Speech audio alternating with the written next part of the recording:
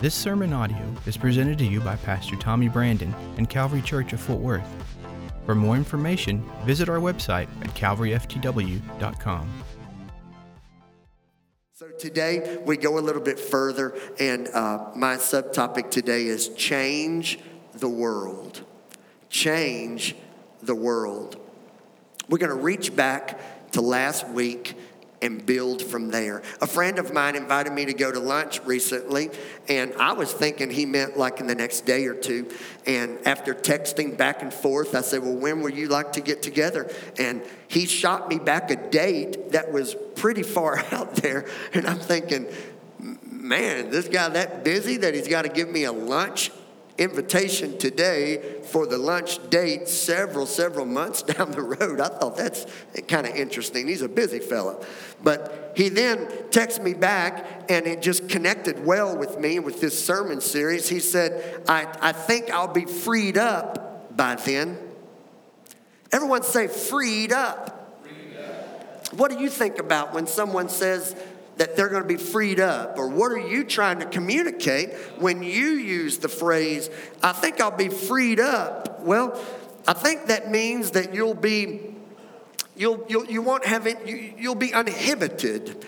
You'll be released. You'll be free. You'll be loose. You'll be available. Available. Big word. So when people say, I think I'll have my money freed up by then, that means their money will be available by that date. Or when they say my time will be freed up, that means that their schedule will be open and available. Or if they say my focus, my attention, I need to get to 3 o'clock today. That way I can get my attention freed up and I can focus on what's most important. That means their mind will be available at that time. Here is the plan of God for you. If any of you are wondering, I wonder what the plan of God for my life is. It seems like George and Susie and all these people know the plan of God for their life, but what's the plan of God for my life? I'm going to tell you the plan of God for your life. It's real easy. He wants to get to know you in such a way that your name is written in the Lamb's Book of Life. And he wants to get you so freed up that you are available to him. That means you're going to have to get freed up from all the other stuff that this world wants of you. You're going to have to free up your time. You're going to have to free up your mind. You're going to have to free up your emotions. You're going to have to free up your energy. You're going to have to free up your resources. You are going to have to free you and yours, your family. You're going to have to get freed up. You're going to have to get the chains broken off of your time, talent, and treasure. You're going to have to get freed up where you're available to God. Why don't we just kind of stir this 9 o'clock service a little bit? We're going to put a stick in it. We're going to stir it up. I want you to ask the one next to you, are you freed up for God? Now some of them, they never heard what I just said, so ask them this now. Are you available to God? Okay, some of you are so stuck, you never even turn to the one next to you. Do y'all need marriage counseling? Do you just need another cup of coffee? Are you that scared of the one next to you? Everybody, if you've already done it, don't worry about it. But if you didn't do it, I pray that gnats inhabit your armpits if you don't do that. Ask the one next to you, are you available to God? Some of you are going to really itch later. You're going to be miserable later. Are you available? Because really what God wants is what the 2 songs ago said. He wants you to surrender yourself to him. He doesn't want your money. He doesn't want your time. He doesn't want your stuff. He wants you. Because God understands if you're available, he gets all of you. You can't come to God and compartmentalize what you give him. I'm just going to be a tither. You could be the best tither in the world and God not have you. All it was a great donation. You could give him all the church service. You could be one of those that used to get the ribbons, never missed a Sunday. But all you did was come to church. Does he have you? Let's get off of putting the priority on the stuff we do and the performance that we do. God wants you. Are you available? Have you come to know Him in His power of salvation? And are you freed up? And are you loose and separate from the world? Have you come out of the world to the point where God has you? Or are you just wanting to get to heaven and live like the world until, because let me tell you something, that's not God's plan. God's plan is to get you to heaven, but before you get there, He wants all of you. Somebody say amen this morning. Let me tell you the plan for God, the plan of God, rather, for your life. And this is not something that I've just, thought about. It's found in the book of Jeremiah. Jeremiah chapter number 29 in verse number 11. I read this to you from the New Living Translation. Jeremiah 29 and 11. Some of you have heard it so long that you just kind of breeze through it. But some of you need to get rebaptized with this promise over your life. God says that I've got plans for you. How incredible is that? Bobby and Beth, God has plans for me. I don't have to do it. I don't have to get the pencil and paper out and create my life's plan. I can have my dream board. I can have some goals. I can have some vision. But the plan for my life, guess what? Everybody take a deep breath. You don't have to be the architect of the plan for your life. God's already sketched it. And He says, my plans for you are good.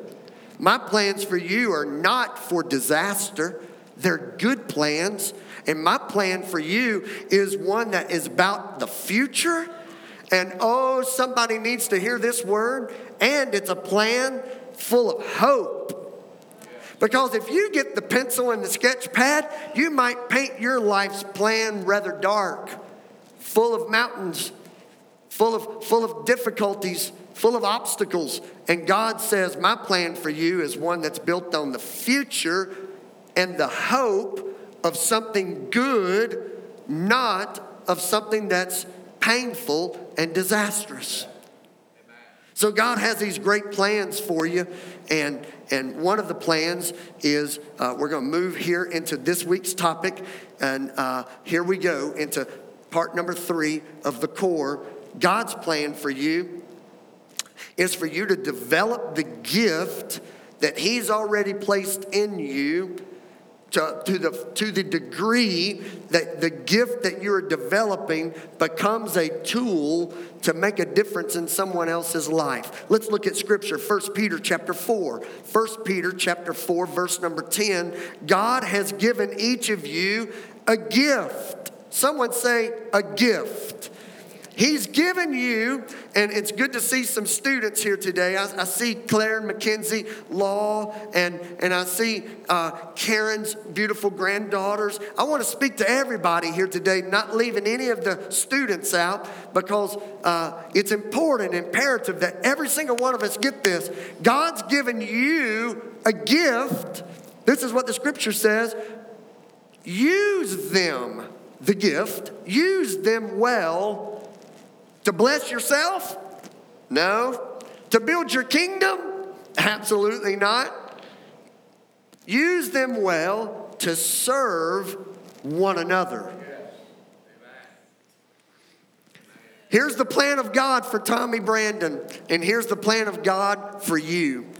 He wants to get to know you in salvation. He wants to get you freed up where He knows that He has you. Because if He has you, then it gives Him the ability to develop the gift in you that will be used to serve someone else. How do we change the world? How do we make a difference? For all of you taking notes today, or if you're maybe you're a quick social media poster and tweeter, here's something powerful, and I love how this sounds, and I love the depth of it. The world is changed one person at a time, by one person at a time, when we use our God-given gift to serve one another. So many people want to change the world, and they miss the absolute secret of changing the world. You can't change the world without first changing someone. And how you change someone is by using the gift within you that God has placed in you, because you're now all freed up. You're available to God. So God wants to use you in reaching, loving, nurturing, caring for someone else. And when that is multiplied, the world's changed. So how's it multiplied? When you choose not to do life alone.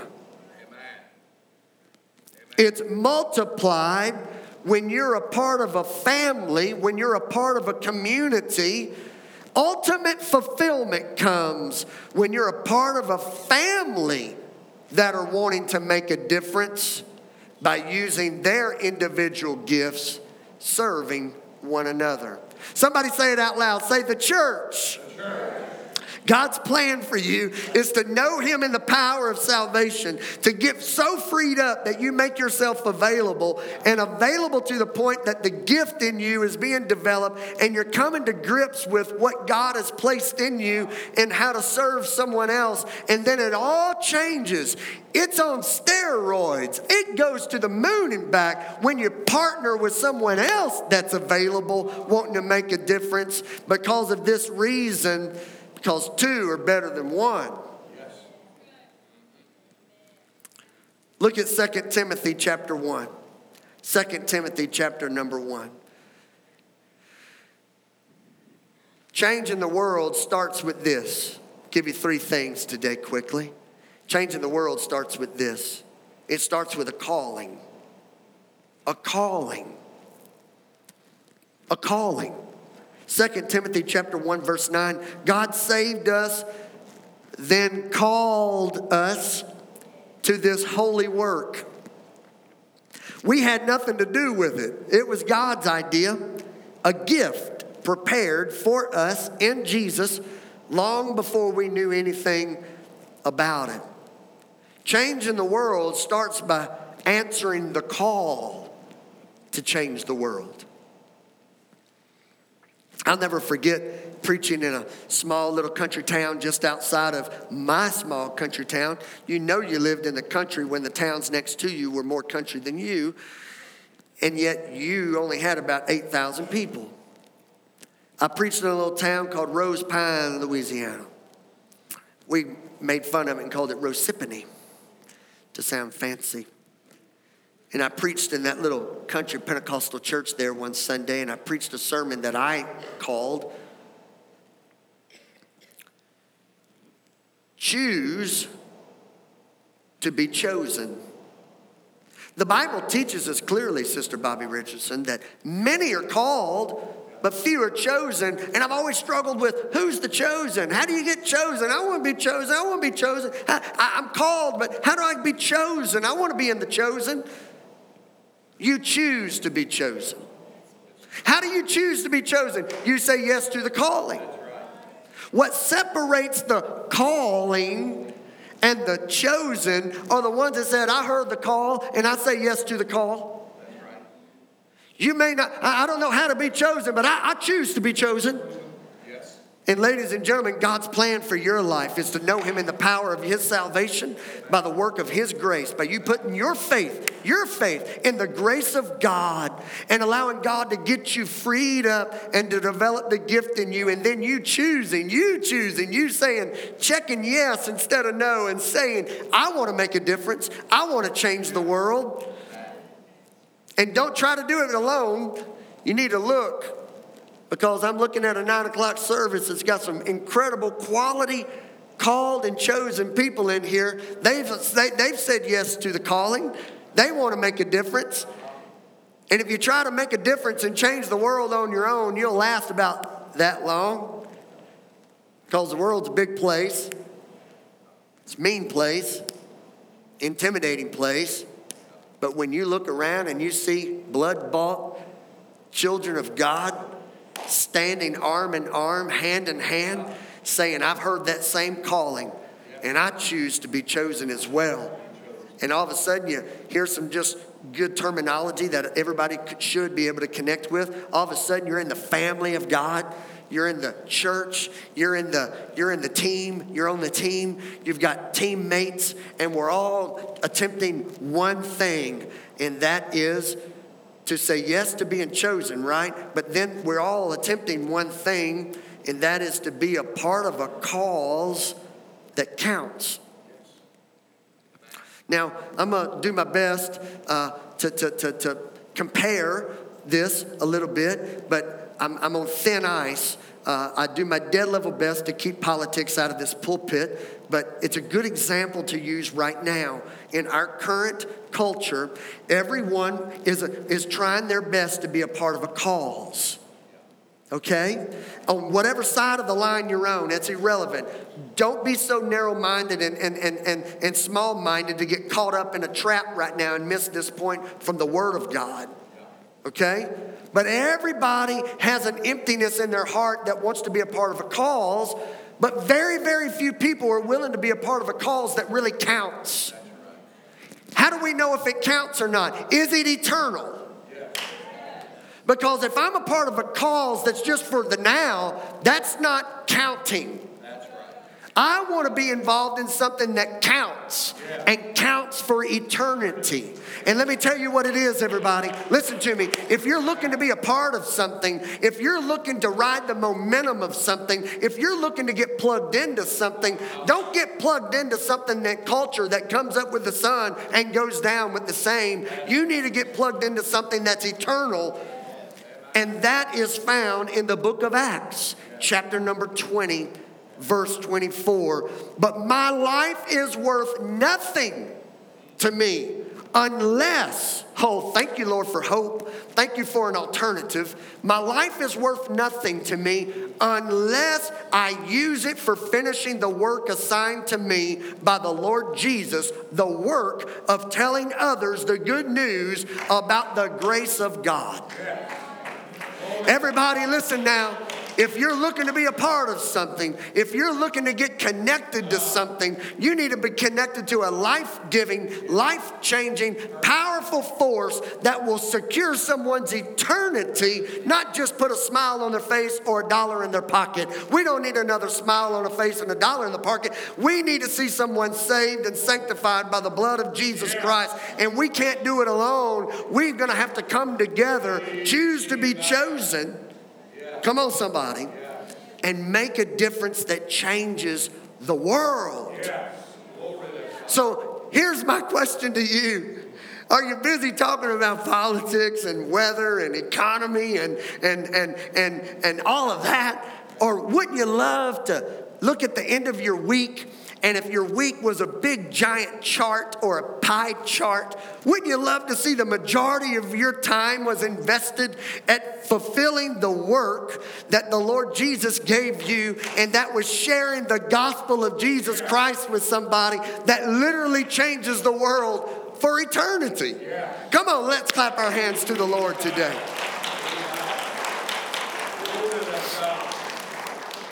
The gospel of Jesus is a cause that counts. Everyone wants change that we can believe in, but nothing can change a soul like Jesus can.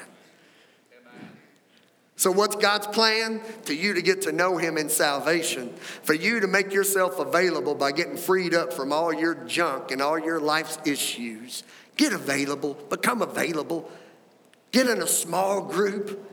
Get your mind healthy. Get your heart pure. Get your motives right. Build relationships with people that are going in the same direction.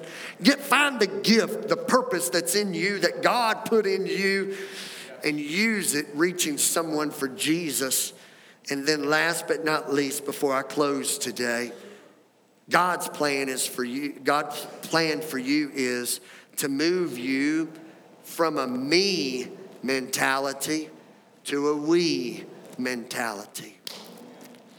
I didn't say a we mentality.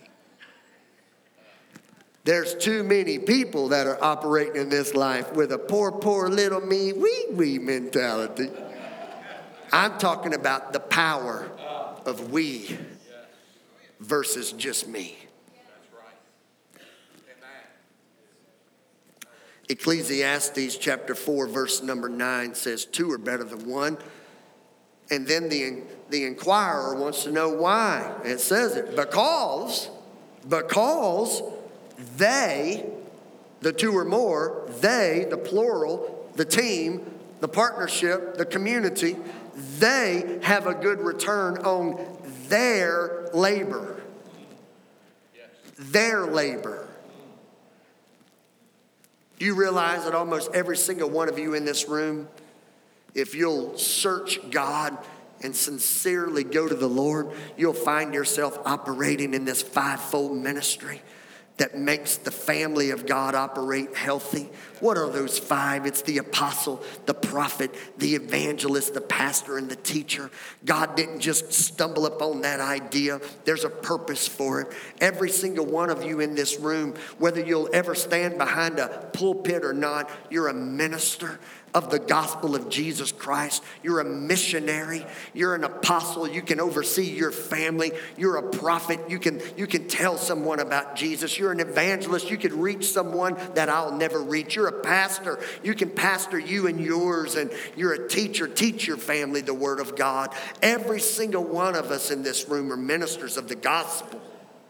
And if we're all doing this together, our return on our labor will be great. But if you're somebody that just says, I don't fit in that category, I'm going to leave that up to him. I'm going to leave that up to her. Only one hurting, and I hope conviction settles on you when I say this, the only one that's hurting by that decision is you and the one that God intended you to reach. Because you're a part of the plan of God, and God's plan are people. He's put a gift in you. Use it by serving one another. Everyone say it out loud. Change the world. And I reached out to our ministry team this week. And I asked the question, do you think it's appropriate that I end my message Sunday with baby dedications? Because this is what I'm preaching about. I'm preaching that people change the world. God doesn't change the world. God changes people, and people change the world.